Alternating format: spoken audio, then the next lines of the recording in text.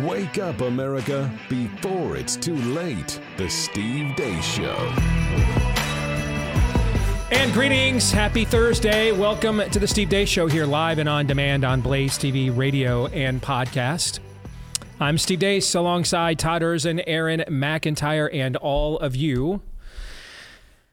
Coming up on today's show, we are going to call a bit of an audible, and I know I don't want to frustrate people. I know we are near the end in our series on Theology Thursday, looking at the outstanding book by Dr. Tony Evans, Kingdom Politics. And there have been moments, like you had a disagreement last week. Even when we have had disagreements, the conversation, I think, has been worthwhile and robust, and the arguments that it has broached and started. And so we greatly appreciate that critical thinking exercise. But I have something that it's kind of on my heart that I want to share with the audience.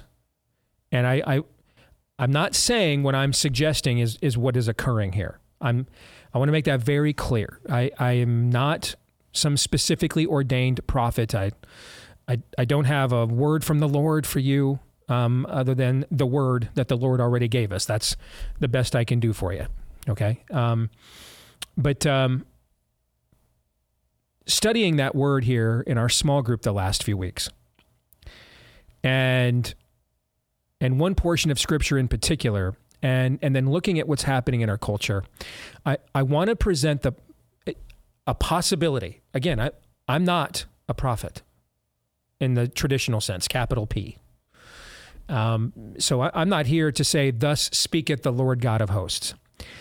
I'm simply here just a guy who gets paid to be a watchman on the wall that loves his country and loves his Lord. And I just want to suggest that that something could be on the table that we are not considering, and that we should consider it. And if we do and decide, we're not going to decide on this consideration today. We're just going to throw the consideration out there. And at the end of it, if you're like, I don't buy it, I don't think so, okay. I did my job, which is, let's just consider something for a moment here. And we will do that in Theology Thursday a little bit later on. Dr. Pierre Kory is going to join us at the bottom of the hour. He has a few words for the latest FDA approval of another round of boosters of the poison poke. Speaking of which, Florida Governor Ron DeSantis and his health director, Dr. Joe Ladapo, they put out an advisory against people under the age of 65. So unless you're in a very high-risk group, taking any COVID vaccines whatsoever. Well, Florida Governor Ron DeSantis will join us at the end of the show here today to discuss that decision and what went into it. So we'll get into that as well. Want to remind you about our great friends over at Preborn, the outstanding ministry that, unlike, unfortunately, too much of the pro-life industry and movement, they were prepared for a post-Roe world because they were already engaged in the hand-to-hand, heart-to-heart, soul-to-soul combat that it really will take to end this just scourge on our civilization once and for all. And I love the way that they model grace and truth. They confront moms with the truth.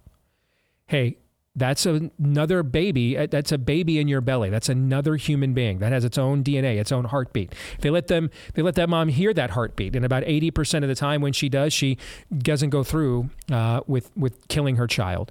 But then they also provide the grace. These are moms in crisis. I mean, let's face it. If you are happily married or secure in your relationship and you are pregnant, you're usually not looking to get an abortion. It's women who don't have those things, like my mom was, pregnant at 14. They're usually the ones looking to get abortions, and they're in crisis. They need help, and they're there for them. They provide all kinds of care, even counseling, pre and postnatal, all of it free of charge. The ultrasounds are just $28. 80% odds you'll save a life for $28. Would you roll the dice on that $28 saving a life at 80% odds? I know a lot of you would. All right. So take part in this great cause by donating now at preborn.com/Steve. That's preborn.com/Steve, or dial pound 250 and say the keyword baby on your mobile phone. Pound 250, keyword baby on your mobile phone. Or the simplest thing you can do, make a tax-deductible donation right now at preborn.com/Steve. And with that, let us begin with Aaron's rundown of what happened while we were away. What happened while we were away, brought to you by, well, that happened. I never got I think the credit that I deserve on COVID. Donald Trump was interviewed by former Fox News host and current Sirius XM broadcaster Megyn Kelly, where the latter pressed him on the issue of COVID and the COVID jabs. Trump, sadly and once again, displayed no modicum of humility. But I have people on the other side, not my side, although probably there's some on my side too.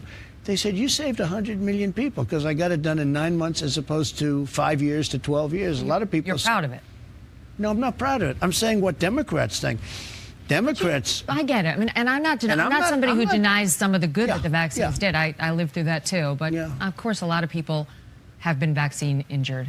And that's one of the questions. Those people are mad that they were rushed through and that they can't sue. Well, I never gave mandates, and people have to make up their own, make their own decision. As far as I'm concerned, now some places had mandates, very strong mandates, largely Democrat governors and probably some Republicans, et cetera, et cetera. But there are Democrats that say, why aren't you talking about that? It's one of they really believe strongly. One said, and this is very smart people. They said, you saved 100 million people worldwide. You might have saved 100 million people, 50 million people. Why aren't you talking about it? I said, I'm not talking about it. But what I did do is I got something done for that specific thing. I also got Regeneron, and I got a lot of therapeutics done, which were great. I also got the robes and the leather and the rubber and all of the different things, the ventilators. We did a tremendous job, and it's never... they appreciated what I did with the economy. I got a lot of good marks on economy. I got a lot of good marks on a lot of things. Rebuilding the military, getting rid of ISIS, the biggest tax cuts in history. Supreme Court. I never got, I think, the credit that I deserve on COVID. On the topic of shutdowns, Trump outright lied, saying South Carolina under Henry McMaster didn't lock down. They did. And saying that Florida under DeSantis had the worst lockdowns. You know what I did. I let the governors run their states. And many of the governors opened up their states. Some of them didn't. Florida, by the way, was closed. But if you take a look at Henry McMaster, he had his state, South Carolina, open. If you look at Ron DeSanctimonious, this guy said the greatest things. I can give you articles that Fauci's great. He's wonderful. We love him. We don't do anything without Fauci. This went on for months. But he didn't listen to Fauci. He did 100%. Look, he shut down Florida. He shut down Florida for a month. Oh, he shut it down for a lot longer. He shut down the beaches. He shut down the roads. On the topic of Dr. Anthony Fauci, Trump says he doesn't know who gave him the presidential commendation when, Trump was still president. Fire Anthony Fauci was because he'd been there for a long time, that you would have taken heat, that it would have created a firestorm, quoting your words. Then for the first time in May... I also said I didn't listen to him too much. I'm getting there. But then in May, you started saying, well, he's a civil servant, so I couldn't technically. The truth is, though, not only did you not fire Fauci, who is loathed by many, millions of Republicans in particular, but also some Democrats. By the way. You made him a star. You made him a star. This is the criticism of you, that you made him the face of the White House coronavirus task You think so? force, that he was out at every presser, that he was running herd for the administration on COVID, and that you actually gave him a presidential commendation before you left office. Wouldn't you like a do-over on that? I don't know who gave him the commendation. I really don't know who gave him the commendation. Presidential commendation. One went out to Mark Somebody Milley, too. And that's what happened while we were away. Aaron's montage brought to you by our friends over at Relief Factor. Everyone deals with pain from time to time, especially right now. Chronic pain as we get older is one of the few guarantees we have in life. Usually it's the result of too much inflammation in your body, and that's why you want to check out the drug-free anti-inflammatory, although created by physicians who can prescribe drugs, known as Relief Factor. There's not always a drug-free solution to your malady. And so when there's not, make sure you seek out proper medical care, without being anybody's lab rat, for example. But if there is a drug-free remedy, by all means, pursue it. Now, we're not here to guarantee that Relief Factor will be that remedy for you, but like I was just saying about preborn, 70% odds it will be. Where do I get that number from? Well, over the years, about 70% of the people that tried the 3-week quick start for just $20 see such noticeable results in 3 weeks or less that they stick around long term as customers of Relief Factor. So what do you got to lose for $20 for 3 weeks? Just $20 for 3 weeks. When you go to relieffactor.com, That's relieffactor.com, or you can call them at 800, the number 4RELIEF, 800-4RELIEF, or relieffactor.com. I want to first and foremost say thank you to Megyn Kelly for asking the questions that others had opportunities recently to ask of the former president and for reasons chose not to. And I mean, she asked them about as gently as you possibly could. And almost nothing the president said there is true in any of these answers. For example, on April 13th, 2020, then President Trump said, for the purpose of creating conflict and confusion, some in the fake news media are saying that it is the governor's decision to open up the states, not that of the president of the United States and the federal government. Let it be fully understood that this is incorrect. It is the decision of the president, and for many good reasons. With that being said, the administration and I are working closely with the governors, and this will continue. A decision by me, in conjunction with the governors and input from others, will be made shortly. He was making it very clear he was in charge. And I'm the one advising lockdowns. Ask Georgia Governor Brian Kemp when he reopened, and Trump 2 days in a row used the platform of the White House to attack him. When Governor Kemp was being accused of wasn't it the Atlantic that accused him of an experiment in human sacrifice? I believe those were their exact words. If it wasn't the Atlantic, it was that kind of a publication. So that's not true. The idea that these governors just went off and did this on their own willy-nilly, just, you do what you want to, that's just not true. That's not true. The idea, why is he so adamant that Henry McMaster did better than Ron DeSantis, which is also not true, because Henry McMaster, the governor of South Carolina, has endorsed him for president. That's why. And Ron DeSantis is running against him. You see the pattern here. If you're on the right side, frankly, it's not any different than what you see on the left. If you're gay, like Dave Rubin, or black, like Jason Whitlock, you're with us, and you're as gay as it gets and black as it gets until you have contrarian opinions and go against the narrative. And now you're an Uncle Tom, and you were maybe gay for the stay once, but you're not truly gay. It's the same dynamic. If you're aligned with Trump, then your record can be embellished, exaggerated, even completely spun and healed. Benny Hinn style, healed. If you're against him, then your record can be done the exact same thing, but the other way around. Just nothing but a gaslight. Except we're now at the time, though, that we are not using Trump's personal immorality to our advantage, but it is being used against us. We are the ones being lied to now. We are the ones being gaslit now. Now, for some of you, that won't matter to you. You have your idol. You're in love. You love your monkey. And I get that. And here's the thing. I love you. I'm commanded to love my neighbor as I love myself. So I'm going to put you ahead of your idol. You will hate me for it. But see, I think you're more important than your idol. I think you are greater than your idol. So you're going to hate me for doing this, but I'm going to do it anyway. I'm going to pursue the justice that you don't care about. There are people in this industry who are vaccine injured and are just completely filleting Trump and forgetting about it on a daily basis. You should go across the conservative media landscape today. Megyn Kelly has a top 3 podcast in all of conservative media. Top 3. Top 3 podcasts in conservative media right now: Ben Shapiro, Dan Bongino, Megyn Kelly, in some order. Those are the top 3. Every day you look. So it's not like people are going to be unaware of this. Right?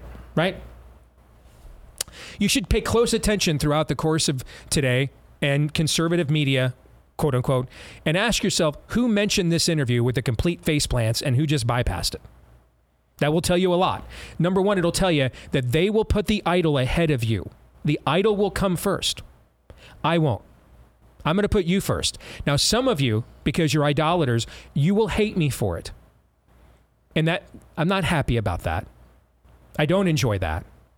There's parts of the confrontation doing this job I enjoy immensely. I mean, opportunities to punch bullies in faces. I enjoy it too much to the point I have to be careful I don't become a bully myself. This part, though, I don't enjoy. I take no joy in any of this. But if I don't do this, I'm an idolater too.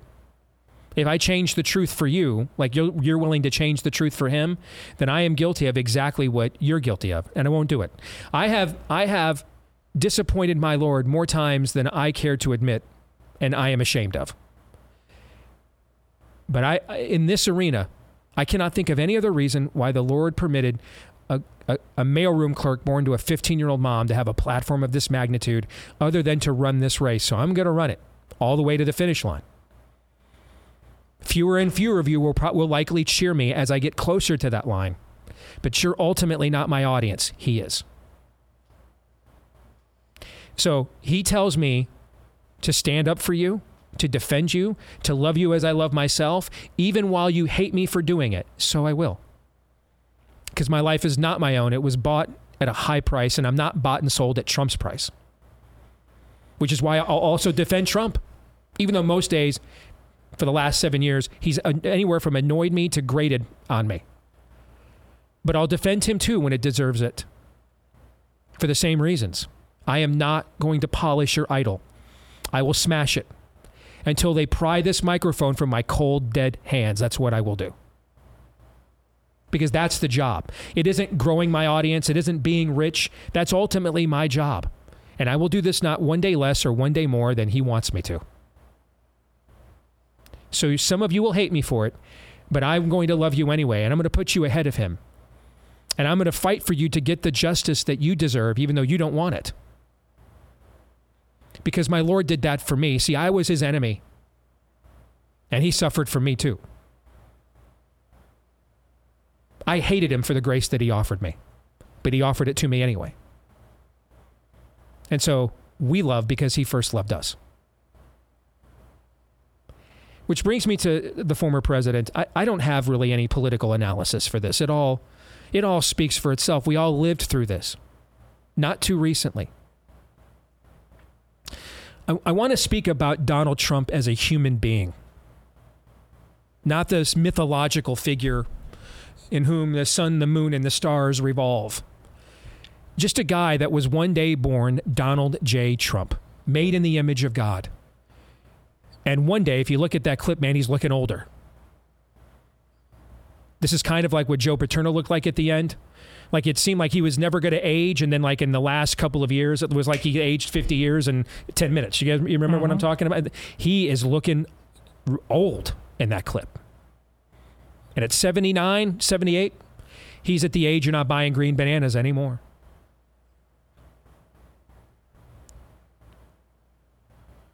I was 10 feet from Donald Trump one day when he said, "I've never asked God for forgiveness because I've never done anything wrong." You know, when I first started out in this business, I was not a believer. I actually got converted several years into my career. I had already built an audience locally. And suddenly now I have this conversion, and it's in conflict with some of the stuff I was doing on my show previously. And so over the course of time, the people in this community where I live, they literally watched me go through a discipleship sanctification process very publicly, and the clumsiness of that, and the days I didn't want to live up to that, and the days that I did, and the days I was exhausted, and the days I succeeded, and the days I failed. And some of you you're living through that too, because my process is not complete yet. That's why I'm still here. And he who has begun a good work in you is faithful to complete it until the day of its completion. So why am I here? Because the work that he's doing in me isn't complete yet. And so there are days that you're like, why'd you say that? Why'd you do that? Oh man, that's crazy. That wasn't apostolic. That wasn't very Christian. And most of the time, you're right. You are privy to my sanctification process playing out publicly as someone that was converted in the middle of a career. I believe with Donald Trump, not the former president, not the business tycoon, not anything else, just a guy named Don. I believe we're watching the opposite take place. When God says to Cain, "Be careful, sin is creeping at your door." When the word says, "Your sins find you out." When the word says, "And Pharaoh hardened his heart." I think you're watching the opposite take place with Donald Trump. He has both pursued himself and been permitted by many others to live a repentance-free life for nearly 80 years. I ruin marriages, unrepentant. I file bankruptcies and leave creditors behind, unrepentant. I don't keep my word to investors, unrepentant. I don't have to be. The crowd cheers.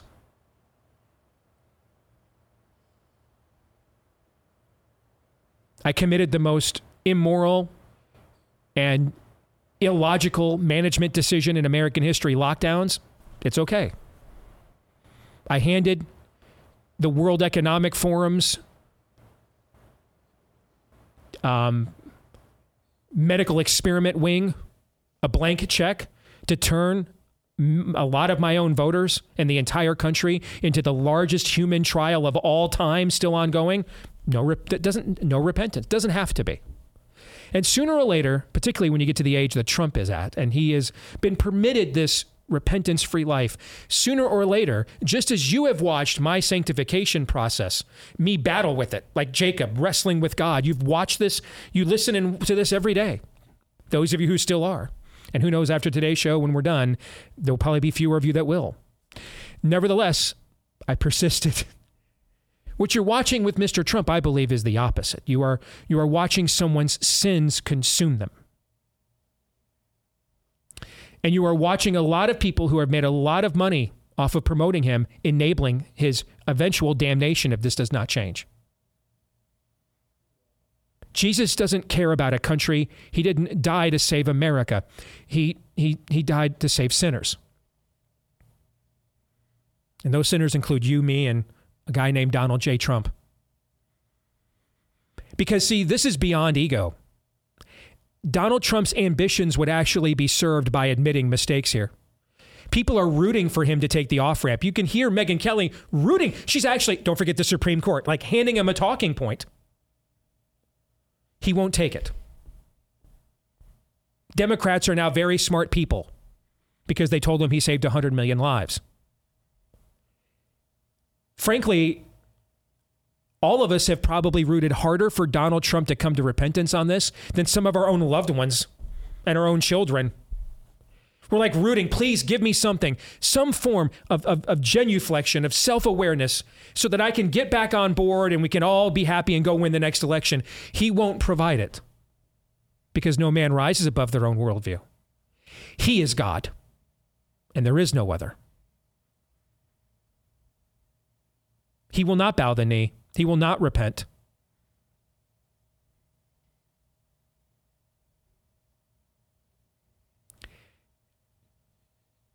In hell right now are men who signed the Declaration of Independence. In hell right now are men who ratified the Constitution. And when they arrived for judgment, they didn't get the "you ratified the Constitution, get out of jail free" card. No, they never repented of their sins, and so hell is where they remain. There is no amount of adulation or significance or accomplishment for Donald Trump or any of us that God will overlook our sins. That God will set aside the justified wrath he has for our sins and the damage it's done to ourselves and to others, all made in the image of God. There isn't. And you won't be able to say to God, with your bots relentlessly pushing on social media, look at the polls. It's a poll of one. God is the lone vote, and his requirement to receive it is your repentance. You can tell this is spiritual for Donald Trump. It's not political. It's not, we're beyond ego now. He is shaking his fist at God. Every incentive you could imagine to satiate Trump's ego, to advance his ambitions, is before him to admit this mistake, to pawn it off on Fauci, to pawn it off on Big Pharma.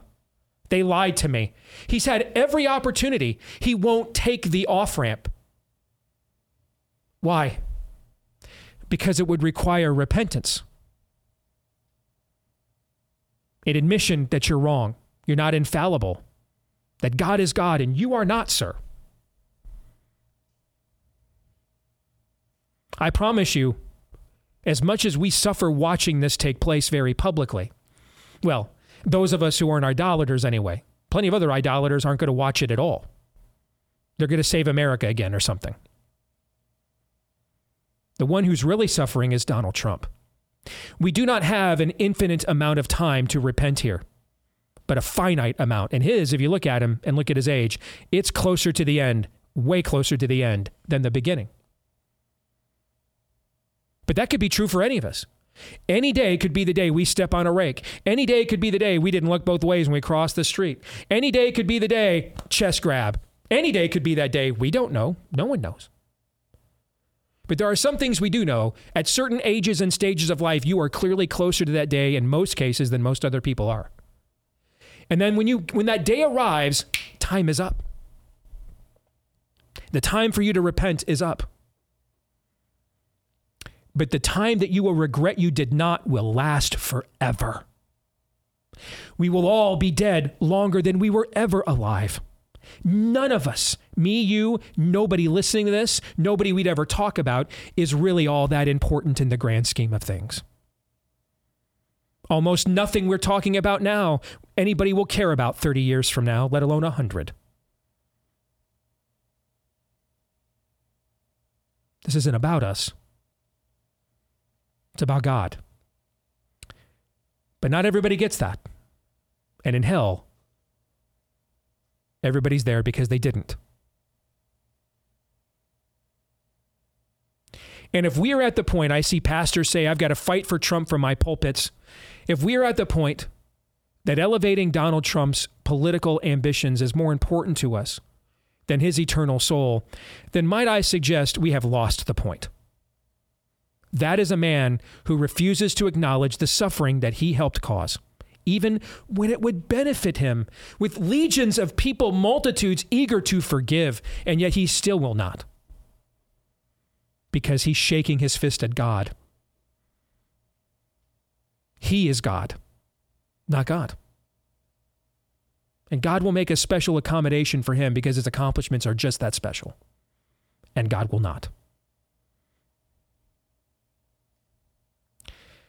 We are not going to save this country with our idolatry, but I promise you, we will help our enemies destroy it with theirs. And we are. Gentlemen, your thoughts. And to the non-cult listeners who have been fans of Trump to some extent, lest you think that you have to go back and question everything you've done before regarding him, please don't think that to be the case. Hold on, I want to pause. I want to address something. Forgive me. This is an email I've received from Joe Pollock, exactly what I'm talking about. Quote, you're not going to stop anyone from voting for Trump, but you are turning many people off to DeSantis and yourself. Cut the BS. I want to make this very clear. Aaron, I want that camera to zoom in on me as much as it possibly can. I'm going to say this one time, and I want all of you to hear me. I don't care if every last one of you stops listening. I don't care if the Blaze calls me 3 minutes after this show is done and says, you're canceled. I don't care, because everything that I just said is the truth.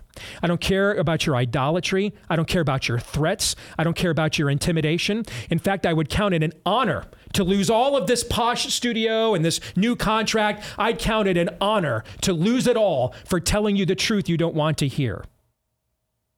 This won't work on me. In fact, it will encourage me. You are showing me that I'm over the target, that I smashed your idol, and this is the best argument you have, and that I'm in very good company for men that you have said this, people like you have said this to and done this to in the past. So not only will it not stop me, I will sprint harder in the race. I will work harder to finish the race, whether it finishes at the end of this contract, at the end of this show, the end of my life, or at the end of this segment. So thank you. I second that. I third. We'll be back with more in a moment.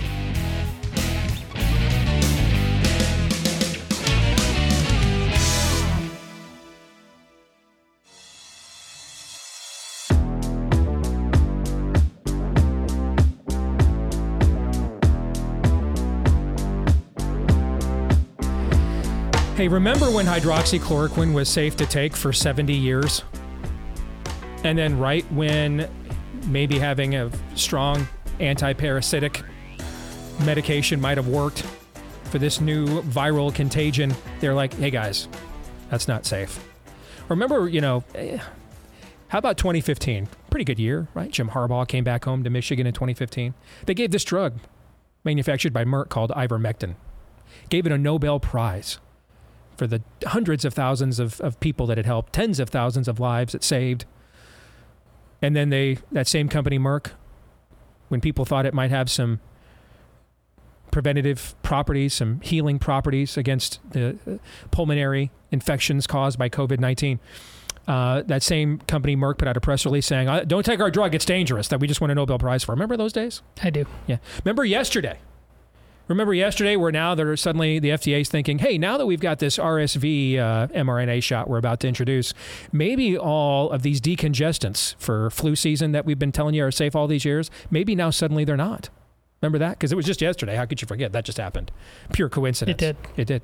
Folks, this is why we signed up with our friends over at Jace Medical, because they remember these days too.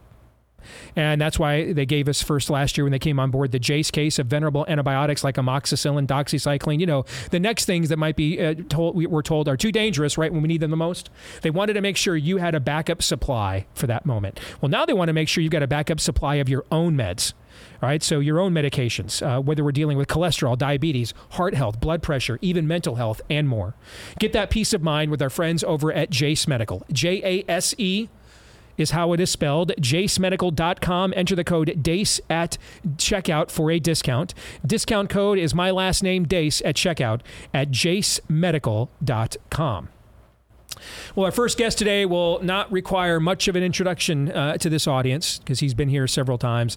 Dr. Pierre Kory was one of the physicians brave enough to actively treat COVID when others were not. He's testified before Congress. He has engaged in multiple debates across the country over the last few years. I mean, there's no other way to describe what he and others like him have done, too few of them, has been nothing short of heroic. And he joins us now here on Blaze TV. Pierre, it is a pleasure to have you back with us, Dr. Kory. How are you? Hey, Steve. Great to be back. Thanks. So you are living proof that my assistant over here, Todd, is not the only good thing that ever came out of the state of Wisconsin. So we want you to know that. All right. But let's start with the news this week that they tested something via blood draws on 4 blind mice for a variant that will soon be extinct.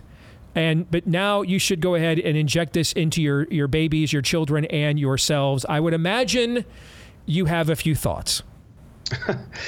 I don't even know what can I add to that, to the question. I mean, you kind of nailed the absurdity on its face, right? I mean, one of the things I've said, throughout the pandemic is how divorced the policies are from science, right? And what's shocking about, what you just mentioned, right? So you're talking about the CDC and the FDA now approving and promoting a vaccine that not only is variant outdated, right, or soon to be, it's monovalent, tested only on animals. And that to me is the thing that we should talk about, Steve, because what is so absurd is that because these regulatory agencies, now they consider this platform, the mRNA platform, the most toxic medical intervention we have ever seen in the history of medicine.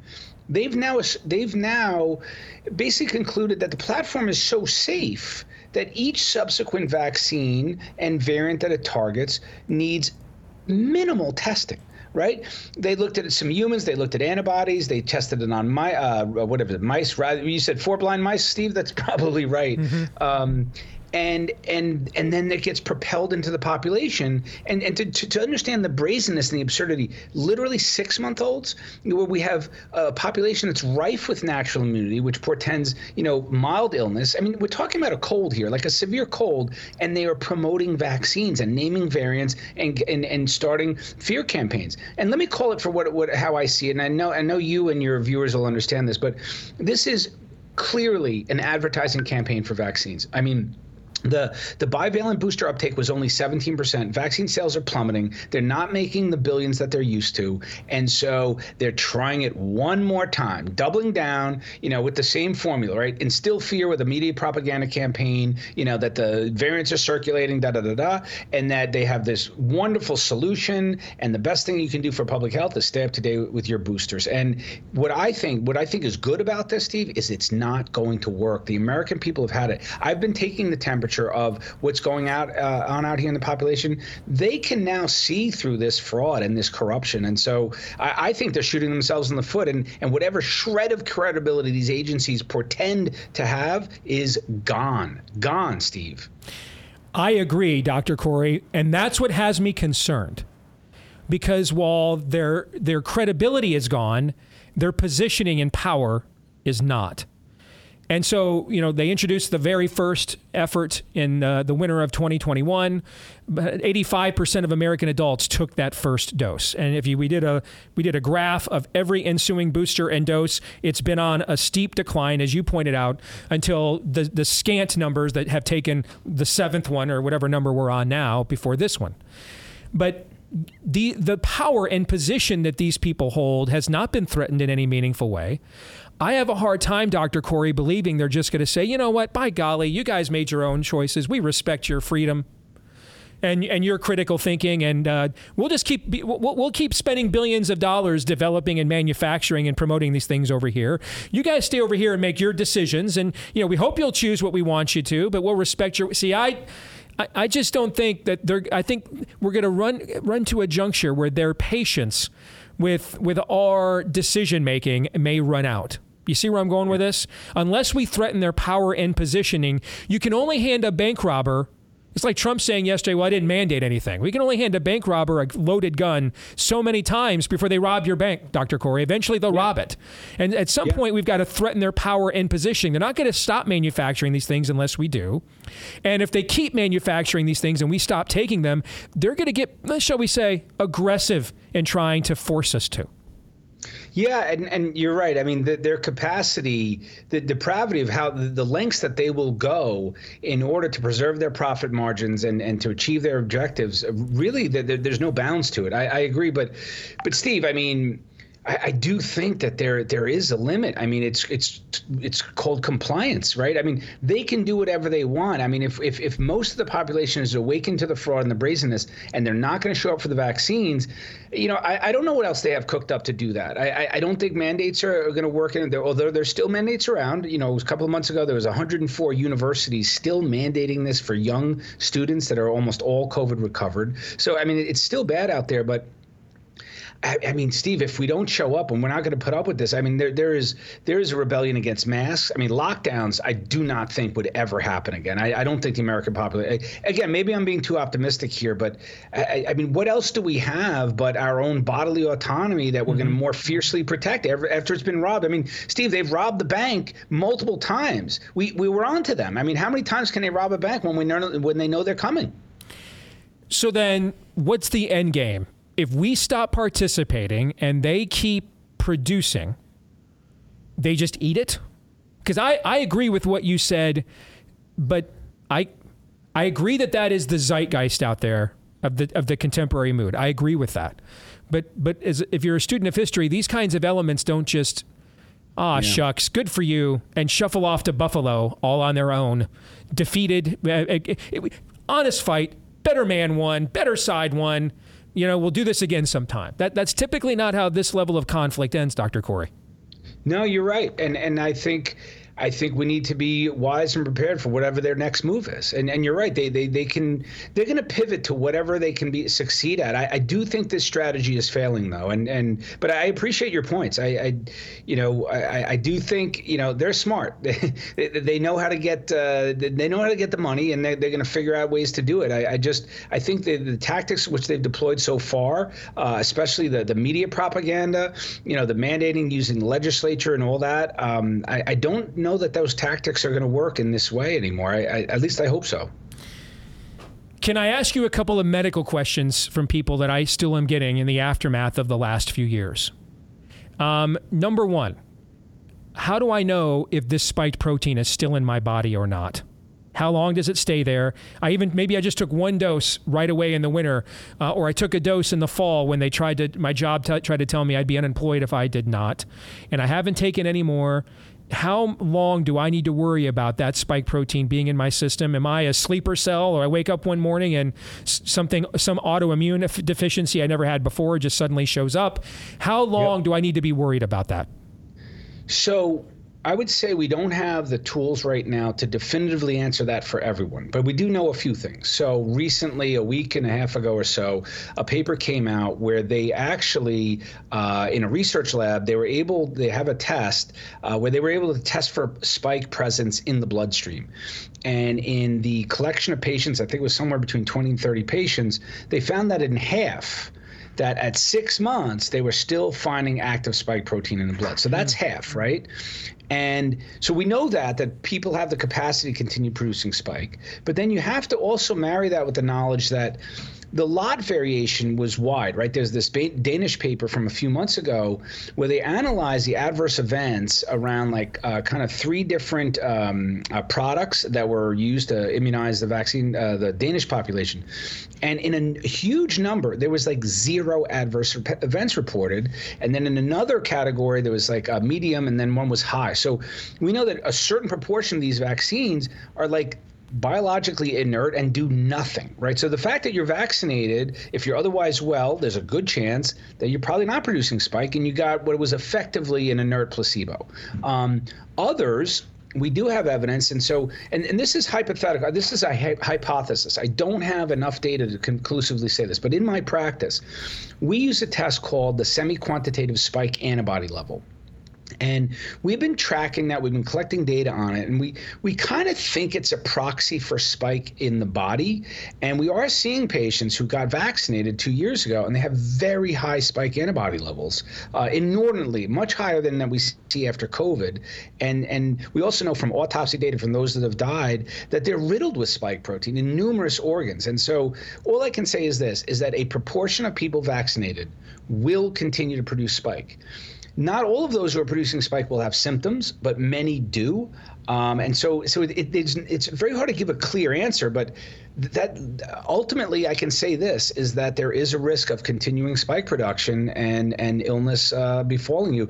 Most of the epidemiologic data shows that the sudden cardiac events and the catastrophes are occurring within weeks to months, generally within the first year of vaccination. So the farther out you are from your last jab, I think the more reassuring you should feel about your prognosis. But again, we just don't have enough data. That paper that I just cited, I mean, that's like the first paper that really was looking for the duration of spike detection in the body. We need way more research on that. And Steve, you know that there's no appetite for that kind of research. That's the thing. All of those important questions, they don't want to have answered.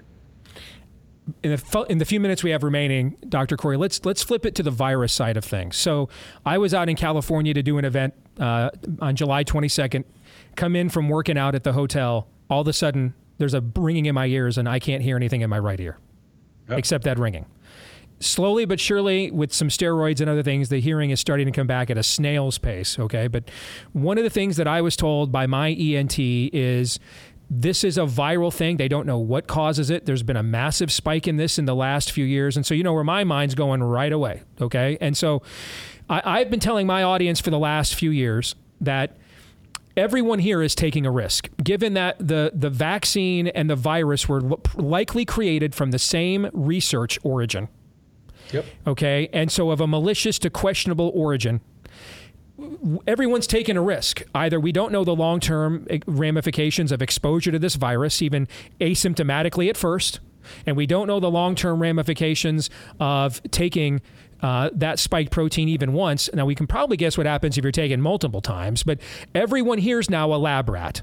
Is that an accurate description in your view? Am I telling my audience is something true, or should I change it so that I tell them what's actually true? I think everything you just said is 100% accurate. The only thing I would add is that, and this is a major point that we need to understand, is that the antigen they chose for the vaccine, which was literally the spike protein is a pathogen. That is what is causing disease. I have a practice that specializes in long COVID and long vax. I mean, these are patients chronically ill after getting vaccinated. And, what's shared between those two syndromes is the presence of spike protein. And so literally, they're using a pathogen as the vaccine. And they're not only doing that, it's not just a shot of that protein, it's a shot of mRNA, which tells the body to make that spike protein. And so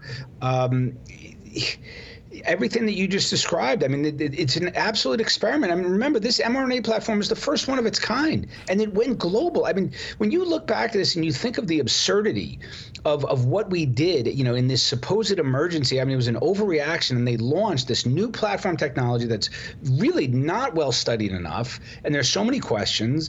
And they basically injected billions of doses around the world, telling human bodies to make a spike protein, which is actually toxic to the body, and with no ability or knowledge of how to shut it off, how often it's going to be continuously produced. This was a massive experiment. They did not have enough knowledge in order to embark on a global vaccine campaign, and that is why we're sitting here in a humanitarian catastrophe.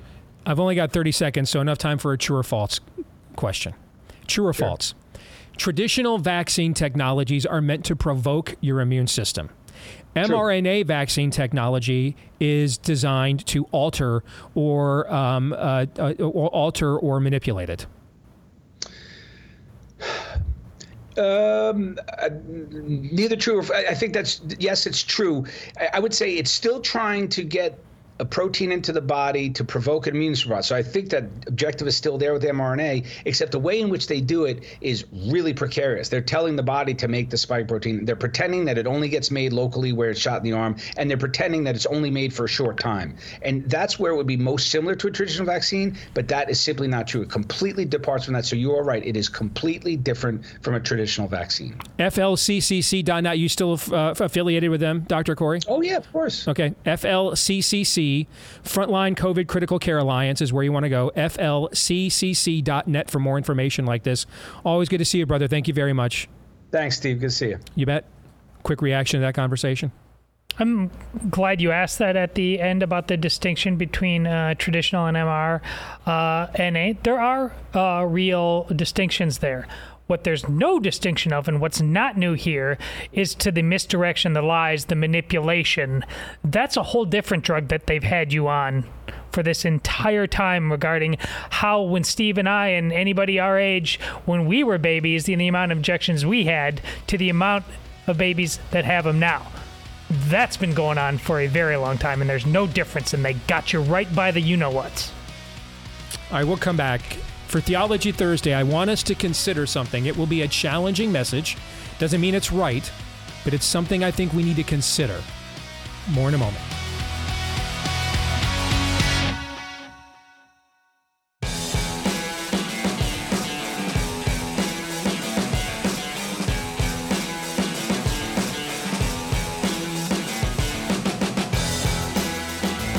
All right, back here with Hour 2, live and on demand on Blaze TV, radio, and podcast. Theology Thursday coming up here momentarily. I'm Steve Deace, he's Todders, and he's Aaron McIntyre. Let us know what you think about what we think via the stevedeace.com inbox by emailing us, steve@stevedeace.com. That's DEACE. Like us on Facebook, MeWe, and Gab. Follow me at Steve Deace Show on Twitter, Getter, Instagram, and TikTok.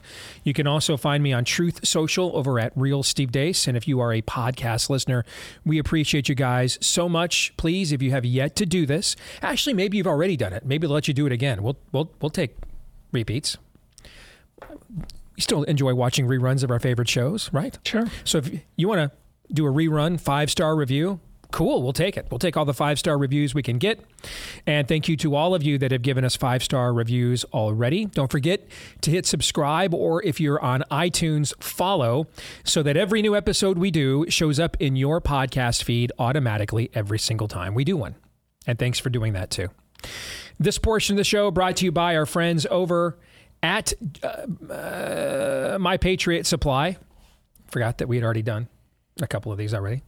Let me share this with you guys really quick, if you don't mind. Where is this? Daniel sent this to me yesterday. And forgive me Okay, here we go. Consumer price index increases in the last 3 years. All right, now, wages have gone up 14%. However, shelter has gone up 17.2%. Food at home, 20.3%. Eating out has gone up 20.5%. New cars are up 21.9%. Rent has gone up 23.4%. Electricity, 24.2%. We're not talking about PlayStations here, guys, and vacations. Food, shelter, utilities, the important things here. You know what I'm saying? Okay. Used cars plus are up 32.4%. Most expensive used car market in American history. Gas, utilities, winter's coming, right? Going to need some of that, right? Mm-hmm. Up 34.5%. Home prices up 40%. Fuel oil. Do we need fuel oil? A smidge, a skosh, a dash. Each of us needs a dash of fuel oil every day. We will be told soon that it's just horse paste. Indeed. It's up 68% in 3 years. Gas up 73% in 3 years. Folks, that's my ad for My Patriot Supply. Right there. All right. Preparewithdace.com is where you want to go. Breakfast, lunch, dinner, even drinks and snacks. The full complement of 2,000 plus calories you need each day for 3 emergency months when and if we're going to need it. Get it today, 25% off and free shipping at preparewithdace.com. 25% off and free shipping at preparewithdace.com. So I hate to do this, man, because we've had so many great conversations about Dr. Tony Evans' book. And my buddy, LM, you know who you are, who suggested this book to us, who knows Dr. Evans. Thank you very much. We've had months of phenomenal conversations about this. Even in areas like a week ago, you had a bit of a disagreement that you wanted to confront, but they've been the right kinds of conversations and disagreements. They've been substantive. They've been aspirational. And those are, a lot of times nowadays, the arguments that we are just not permitted to have in the kinds of demonic days in which we live. So we're right to the end of the study. I hate to pull the plug for even a week and call an audible this close to the finish line. But I've been thinking about something, and I want us to consider this.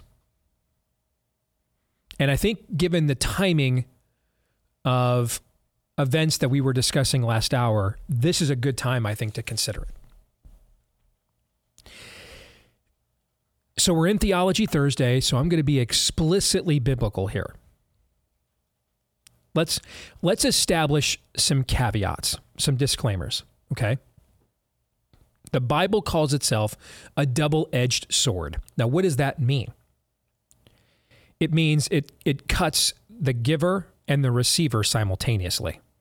The edge is sharp on both ends for those of us wielding it and for those of us that it is being wielded against. It is described as the sword of truth in the armor of God. It is the only offensive piece of armor. Everything else, helmets, breastplates, those things are all defensive in nature to guard you against attack. The sword of truth is the only, you wield a sword offensively to attack. We see in the scriptures that God has a history of judging his people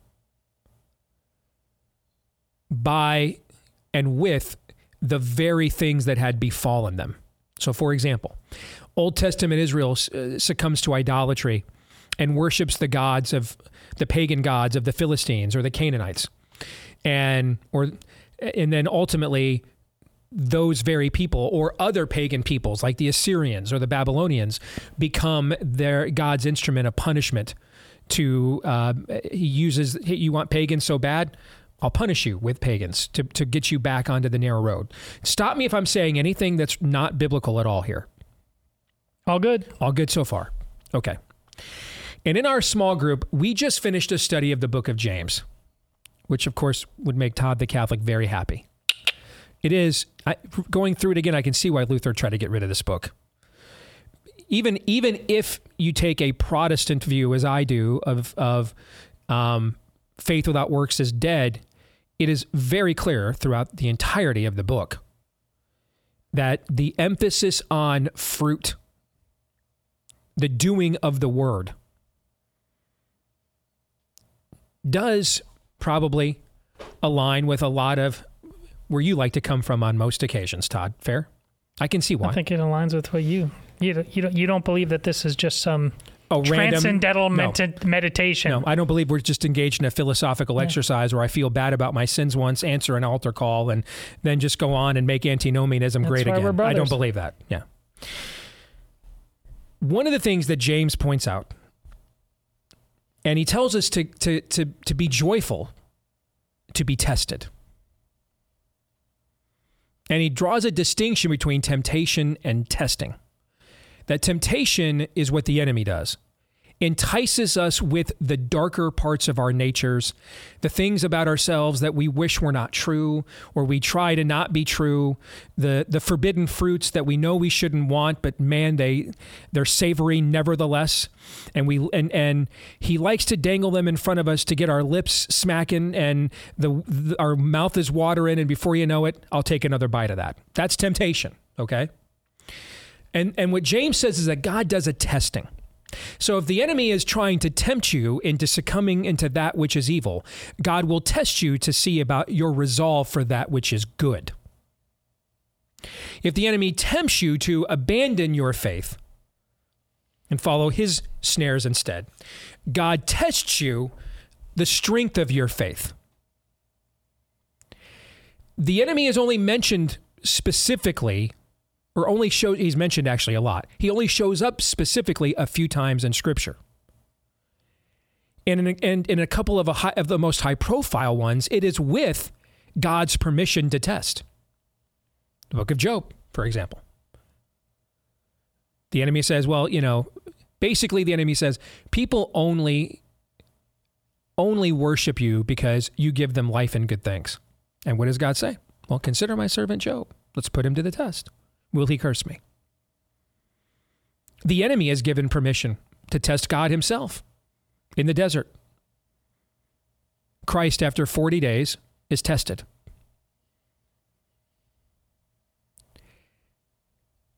I then went and looked this morning, and I wanted to see, what about this idea of biblical testing? Is this something that just James highlights? Or is this something that is a theme that runs throughout the Scriptures? Is it rare for God to test the character and faith of and obedience of his people? I got to tell you, I found at least 25 places in the Old and New Testament that God either tested the faith, resolve, and character of his people, or it says that God will, or that he should, or that's what he does. One of them that really stood out to me, Psalm 11:4. The Lord is in his holy temple. His throne is in heaven, where he sees everything and examines or tests everyone. The Lord is in his holy temple. His throne is in heaven, where he sees everything and examines / or tests everyone. So no, what James is addressing here, and remember, James is Jewish. He just believes his brother is the Messiah. So he would understand, and the only scripture James had in his period in time in the first century was the Old Testament. So when he's talking about testing, he's referring to verses like this. It isn't written in New Testament yet. It's being written in real time. It is being orchestrated and authored in the time in which James is overseeing the church in Jerusalem. So he's talking about scriptures like this. So this is clearly a major theme in the Scriptures. It is not a rare event for God to test his people, to examine them. Not a rare event at all. Now,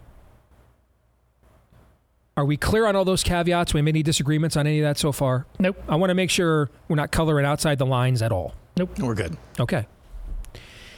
Now, before I say what I'm going to say next, I want to reiterate what I said at the top of this show. I am not a prophet.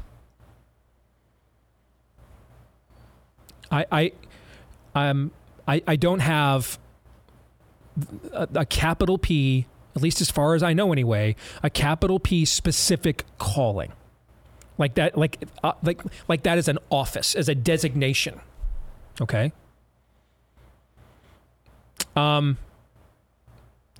So I'm not here with a word from the Lord for you. meaning something specific God gave me to tell you. Because I have a unique relationship with him, given this position I hold that others don't. I do believe that God has given me inspiration that I've imparted to you, like the night in that hospital 6 months ago. But I think that's small p prophetic, meaning that if you are in relationship with the Lord, if his spirit is active in your life, you can have those kinds of epiphany moments and revelations yourself. It's not, I was a shepherd named Amos, nobody knew me, God called me out of nowhere and said, bring this word to my people. That's what I mean by a capital P prophetic gift. Is that, or calling? Is that okay too? Yes. All right. So I am not saying this with any authority at all. I'm not even sure what I'm about to say is correct. But I think it is something that we should consider. One more disclaimer. Jesus is adamant. Understand the signs of the times, right? Rebukes his disciples, encourages them to understand the signs of the times. Rebukes the Pharisees. He says, hey, you guys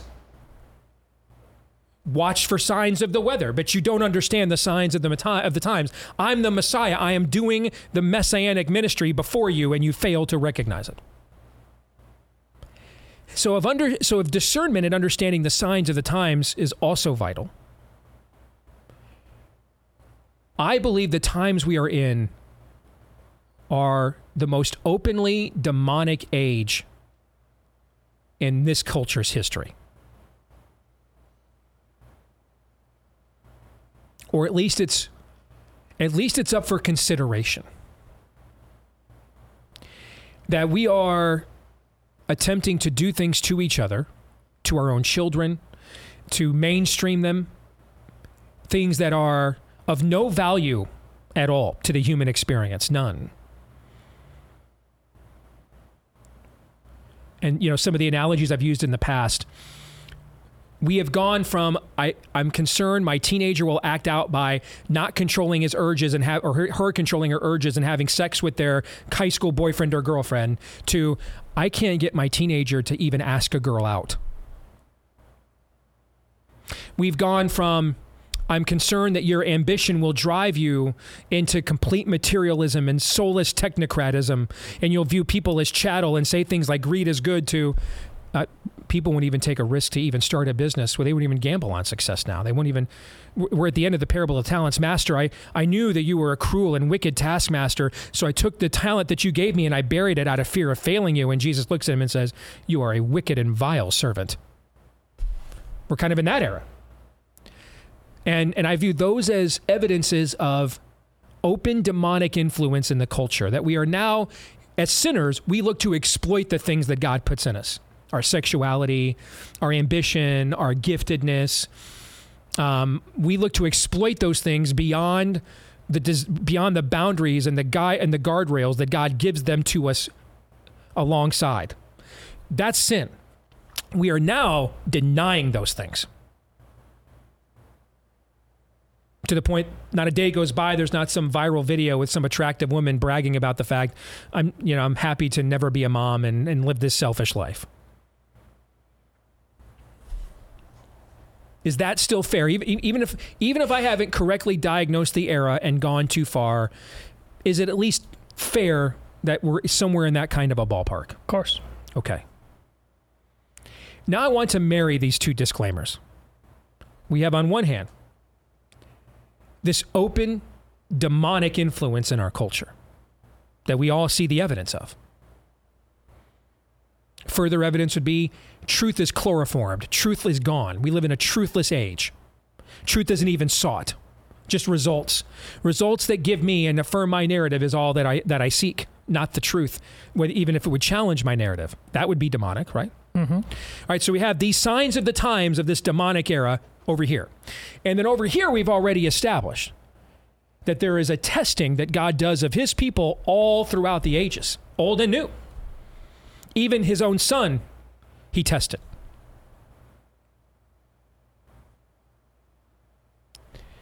So now we have two sides of a formula. Maybe. Just a consideration here. Just a consideration. I want to propose that what we are seeing transpire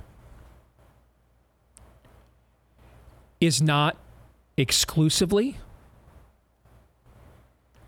and maybe not at all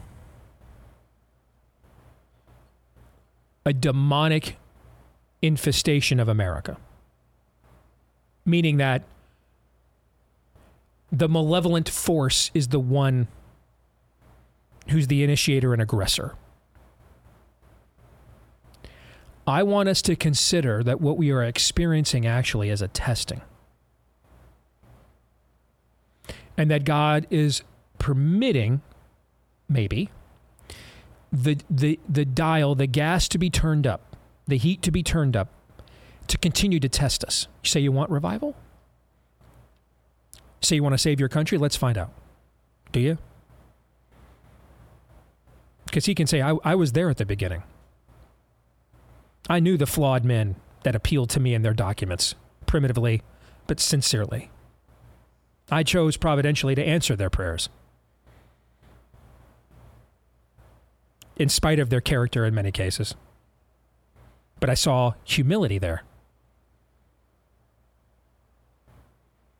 So if you want to be like them, okay. They had to pledge their lives, fortunes, and sacred honors to learn what divine providence meant. They had to go through revivals and awakenings to know what that meant.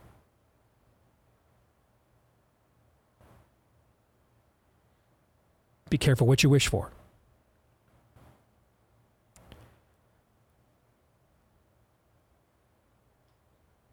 How many times are you willing to lie for the kingdom of God? And when we say lie, we're not talking like the Kory Ten Boom variety, where you're just hiding the Jews in a hiding place. You're Rahab, the harlot, hiding the Hebrew spies from the pagan in law enforcement. We're not talking about those kind of lies. We're talking about a flat out bearing a false witness, which is really the command. The commandment is not do not kill, it's do not murder. It's really do not bear false witness more than do not lie. I mean, we are willing to completely alter reality for our idols.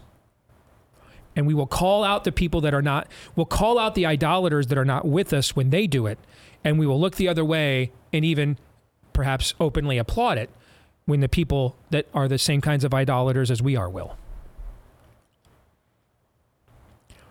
Here's a brand new poll from the same people that told you that masks were 100% effective and that the vaccine is safe and effective and lockdowns worked. Here's a new poll. Oh, your idol's up 80 points. He's up 180 points. He's up 5,000 points. Let's test that. Will you stop telling the truth now because it looks like it's growing increasingly unpopular? Will you just get on board?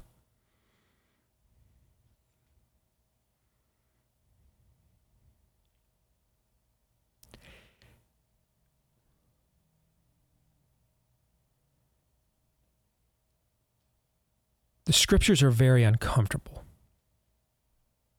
because God's ways are not our ways. And he often behaves contrary to what we anticipated, even while doing so to the end outcome that we were hoping and praying for, if that makes sense. For example, you want to save your country. A country founded on the laws of nature and nature's God.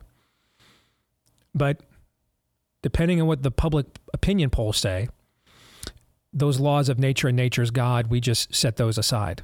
Is God more concerned about what the public opinion polls say or his revelation to the world, the laws of nature and nature's God? What would you say the answer to that is? The latter. The latter. More often than not, what would you say our consideration is? The former. Yeah. Do you have any evidence in all of the scriptures of that approach working? I do not. You know why you don't have any evidence? Because there is none. Because there isn't any.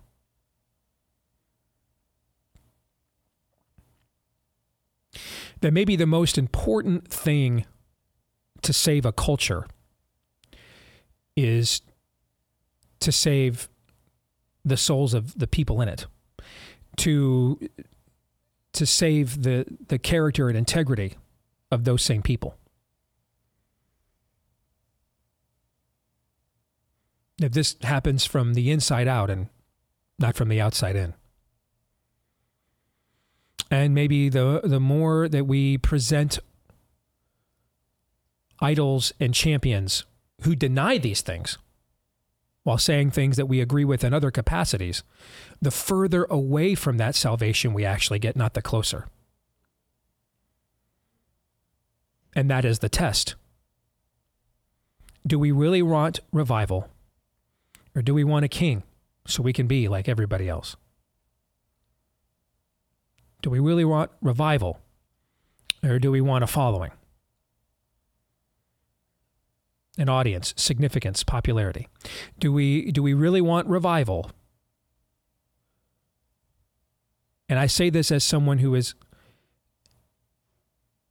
convinced that the next election is a must-win. So I'm challenging myself when I say this. Do we really want revival, or do we have to win that next election?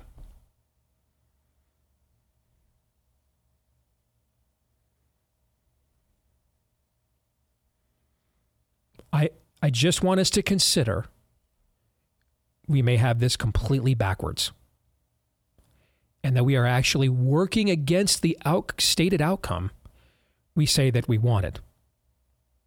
You know, one of the things you see in the founding eras of the country are days of prayer and fasting. Now, why did they do this? To try to discern God's will. What did God want?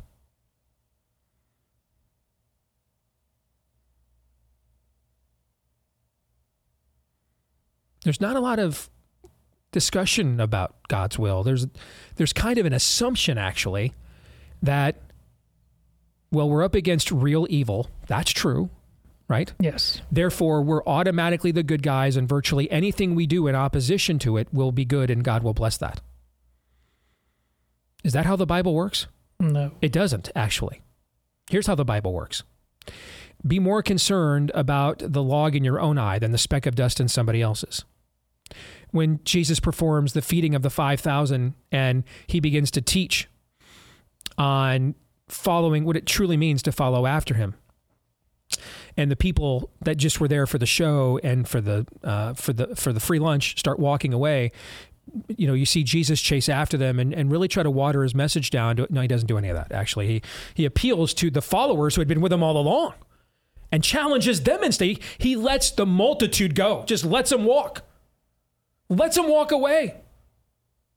Without a second thought, he turns to his own disciples and says, will you now abandon me too? See, God's economy doesn't operate according to our narrative. And we have this like Western way of thinking that if our multi-campus church is cool enough and the praise team is slamming enough, and if our stained glass windows are ornate and Windexed enough, and if we're clever enough, and if we're big enough, and if we're popular enough, we're making an impact. That could be true, but it doesn't have to be at all. If you're making an impact, it is not because of those things, ever.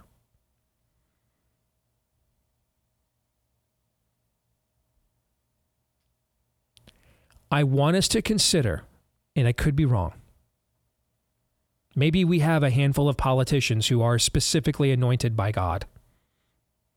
And God has told us that their sins don't matter. And frankly, our sins in overlooking their sins don't matter.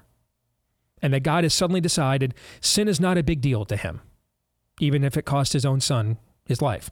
That it's on temporary hold. That America is a special enough place that he will do for us what he did not do for his people Israel when they gave up on sacrifice and the law. He said, you know what, you guys are my special people, I won't punish you. Is that what he did? No. Bible would have been a lot shorter if that was what he did. He actually never did that. He punished them. But maybe we're more special than Israel was. Maybe we're more important. And so our sinfulness doesn't matter. The sinfulness of our leaders doesn't matter. The idolatry that we pursue in order to overlook both their and our sinfulness no longer matters to God. All God cares about are the stars and bars. That's entirely possible. I am going to suggest, however, based on a very cursory read as a layman of the scriptures a few times in my life, that that's actually not how the book goes. And that we should probably consider we're zigging instead of zagging. That we're at that point in Mr. Mom that we like our motivation is we really want to drop our kids off at school and get them there on time. And we're trying really hard to figure out how to drop the kids off, but we still went the wrong way. And the attendant looks at us and says, you're doing it wrong. And it doesn't matter how much we desire to get our kids to school on time. If we do the process of getting them there wrong, they're going to be late. See what I'm saying? Mm-hmm. I just want us to consider the possibility we have this completely backwards. And that our willingness to continue to pursue this backwardism, is the test. And until we let go of that idol and walk away, and that idol isn't a person or even a country, it's not any of that. Ultimately, that idol is ourselves. That we are owed something from God, and we are not. If we are on the last history book page of America, is it undeserved? No. Not in the least. And it's not about what is owed to us, but what God is owed. And then maybe we have this backwards. And humans aren't gods. And God is God, and we are not. And despite how hard we're pushing and zealous our desire is, we're doing it wrong. We're doing it backwards, actually. It's God first, and then everything else kind of falls into place at that point. Even to the point that God wants you to see, God had Abraham put his own son that he waited 50 years for, had him put him on an altar and said, all right, I want you to slay him right now, to test Abraham and his faith. You waited decades for this promise to be fulfilled. Now here is your son, your grown man son, your legacy. Take him out. Show me that you're going to put me first. And that if God was willing to do that to Abraham, the father of many nations, I have no idea why we would assume he would not be willing to do that to this nation, why we would escape such a test. But I could be totally wrong and full of it. I may have completely misread the scriptures. I don't have a specific prophetic calling.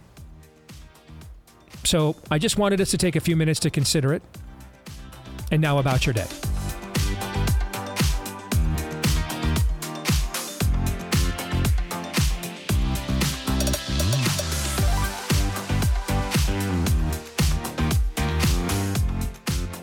Powered by our friends over at Pure Health Research, the latest data from the American Heart Association indicates adults with fatty liver 3.5 times more likely to have heart failure than those without.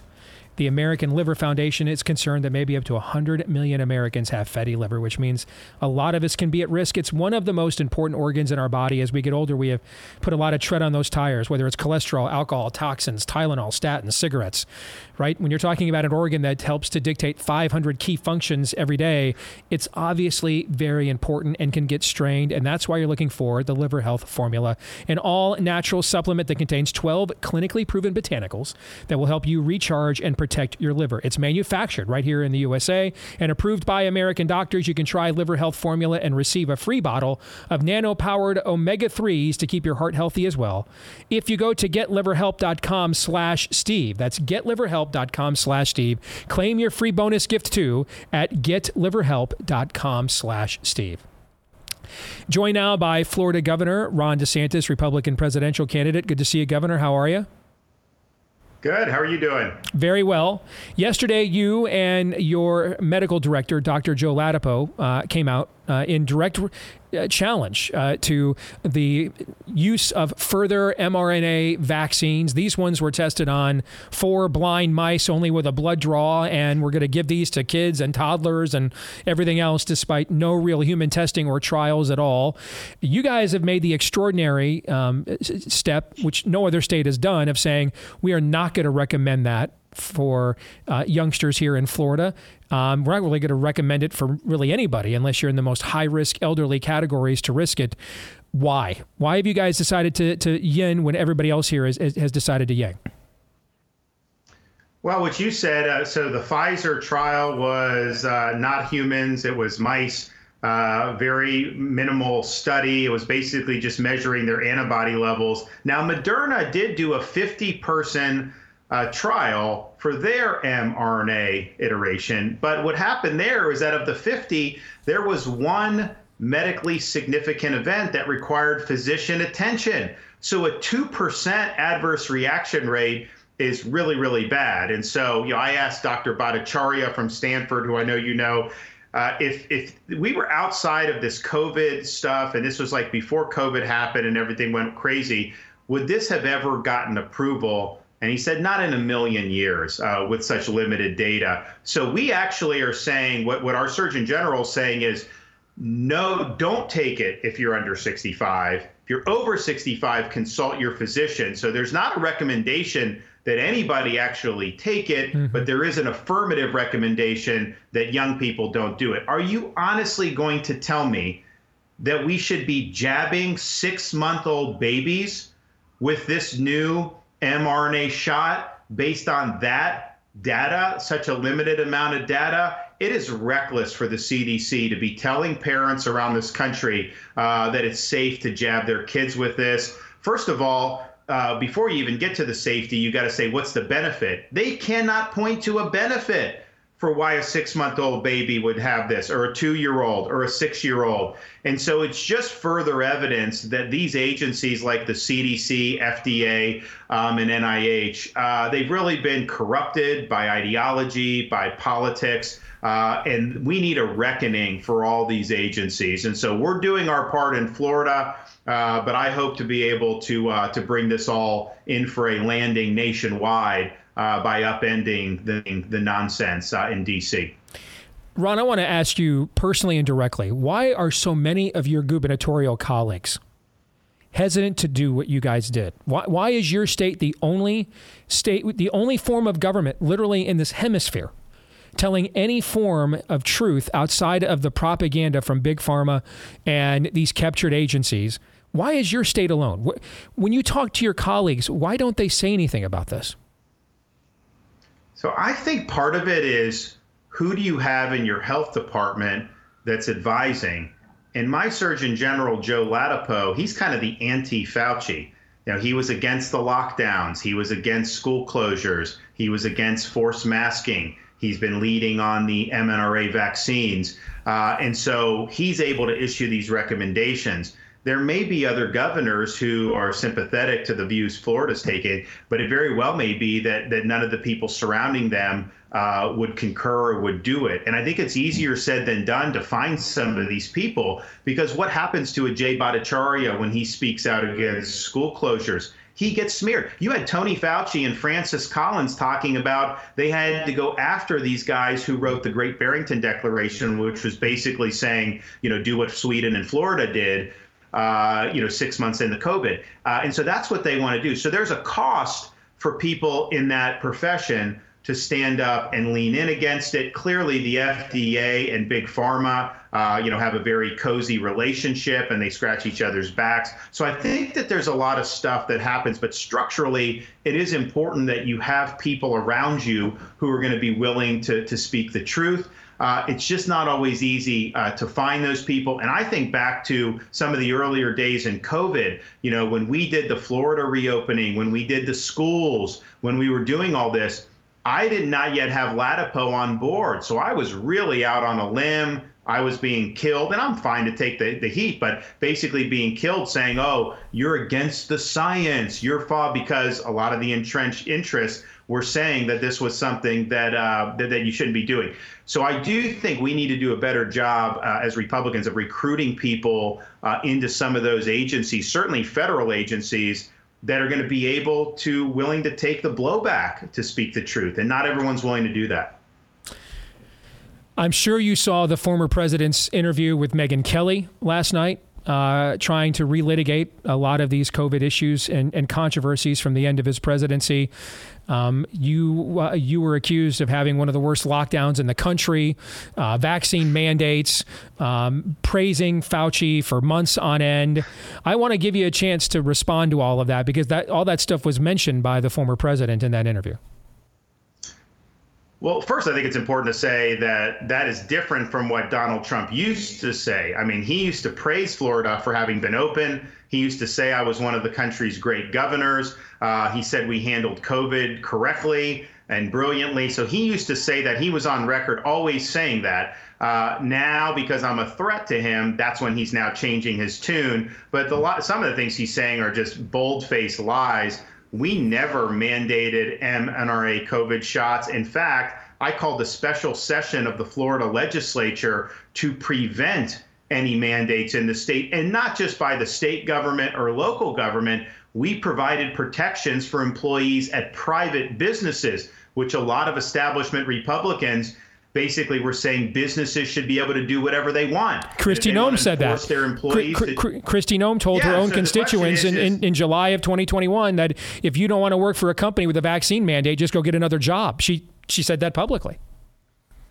And that's so you're basically saying, your job or the jab, you have to make a choice in that. So we fought against that. Clearly, Florida led the way in being open, much to the attacks that I used to suffer from. And a lot of the attacks that I suffered from through the balance of 2020 was the media in Florida leveraging the Trump White House against me and saying, oh, the governor isn't following the Trump White House directives. He has restaurants open. He has schools open. He has all that stuff. So they really use that White House task force as a cudgel to try to beat me over the head, to try to portray me as being reckless because, we had opened the state and we were doing all that. So that's just the reality. And then on Fauci, Steve, I'm the one that sold Don't Fauci my Florida shirts like 2 years ago. Don't Fauci my Florida flip-flops. I mean, this has been a rallying cry that we stood up to Fauci in Florida. The free state of Florida would not have been what we are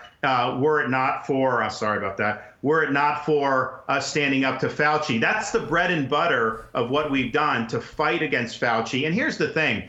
I fought against Fauci when he was popular. It's easy for Republicans to ding him now because he's unpopular with the broader electorate.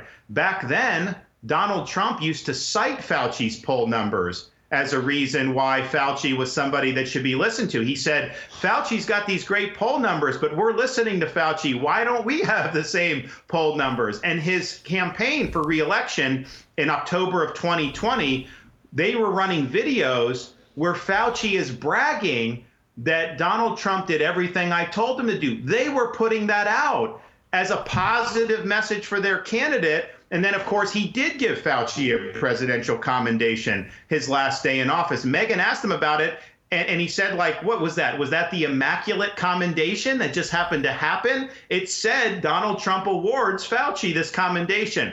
So I thought it was really pathetic to sit there and listen to that drivel. It is totally false. And you know what? People in your business, and I know you've spoken out, there's people in your business who have their own shows. They know all that's false, too. We'll see how many of them are willing to step up to the plate and call a spade a spade. You are in leadership, executive leadership, like the former president. The state of Florida is not as big of a platform as the presidency is, but it's the largest swing state in the union. It's probably the second largest executive leadership platform in the country next to the White House. You've admitted, hey, we did some things we're not proud of. We made some mistakes. We listened to people later on and the data wasn't right, so we switched and did those things. You are more qualified to answer this question than I am. I have gotten it hundreds of times the last few years. Why won't the former president do this? There are so many people eager to give him absolution here, eager to see him take any of these off ramps and pivot to Big Pharma lied to me, Fauci lied to me, shouldn't have listened to them, I won't do it again. There's scores of people that are eager to give him give him some form of absolution with even a minimal level of mea culpa, and yet sitting here in September of 2023, he still won't do it, and still talks about I saved 100 million lives, and people tell me how great of a job I did, and history will tell me it was even better than I think it was. I've not been in your shoes. Most of our listeners haven't. The shoes of an executive leader with millions of lives at stake with every decision you make. So how would you answer that question? Why do you think you have been able to show some empathy and self-awareness and he has not, where this is concerned? Well, look, I am who I am. I've exercised strong leadership. I would argue that I got more right during this period than any elected leader in the country, perhaps. And there's others that have been done well, like your governor, Brian Kemp, and others. But at the same time, I had to make corrections. There were federal guidance we were following in April of 2020. It was either not necessary, ineffective, or counterproductive. So of course you have to pivot out of that. We really embraced treatments for COVID when we saw the failures of the mRNA vaccine in the middle of 2021. That's really what leadership is all about, especially in these issues that are more novel, that there's a lot of moving parts, where there's incomplete data. You're going to have to be able to make course corrections. And so to not acknowledge any of that, I think is a real question mark about if he could ever get elected again going forward. And I have my doubts about that. If these set of circumstances were presented to him, he seems to be saying he would do the same thing all over again. And here's the thing, Steve, and I'm the only candidate, I think, that will say this clearly.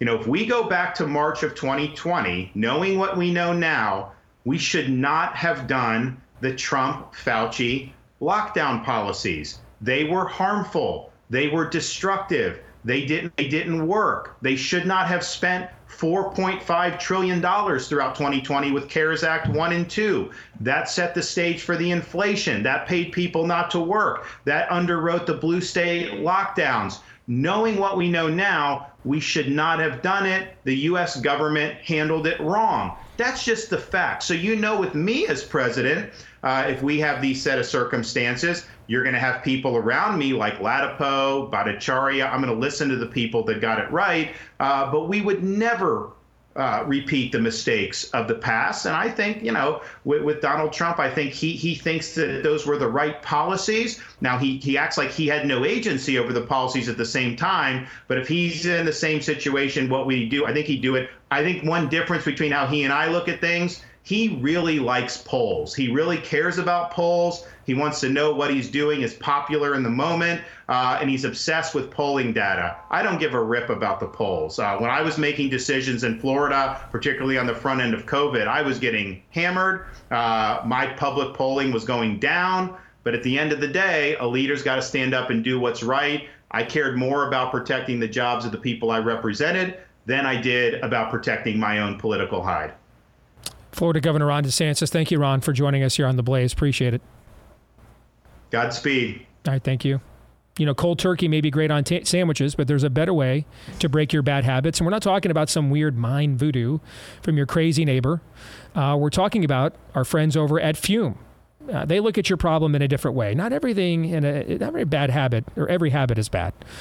Some, just require drastic, uncomfortable change. So why not just remove the bad from your habit? Fume is an innovative, award-nominated device that helps you do just that. Instead of electronics, Fume is completely natural. Instead of vapor, it uses flavored air. And instead of harmful chemicals, it uses all natural, delicious flavors. So you get it. Instead of bad, Fume is good. It's a habit you're free to enjoy and makes replacing your bad habit easier.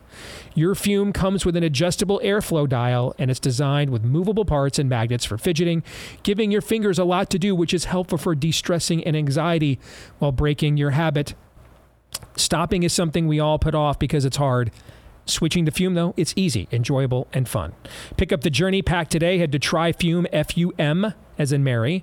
TryFume.com. TryFume.com. Use code Steve to save 10% when you get the Journey Pack today. That's TryFume, F-U-M.com, and use the code Steve to save an additional 10% at TryFume.com. Code Steve for the discount. Todd and Aaron, what do you think of the conversation we just had with the Florida governor, presidential candidate Ron DeSantis? Well, his response there at the end about the polls is a version of what you did earlier in the show when you had the camera zoom in on you. And he says, I don't care about that. I am commanded by my God to preserve, protect, and defend the good, the true, and the beautiful. Now, he ran for governor. He's not theologian in chief. He's also not doctor in chief. So you have consultants. And yes, iron sharpens iron, but there is always going to be some trial and error. There is never going to be any perfect politician. But the best of politicians is the one who, once they do make an error, they care more about getting it right than saving their own hide as it's perceived by the pundits, by the polls, whatever. That's the distinction between him and Donald Trump. That'll do it for today's show. We're back at it again tomorrow, noon to 2 Eastern, right after Glenn Beck. Until then, John 3:17. This is Steve Deace on the Blaze Radio Network.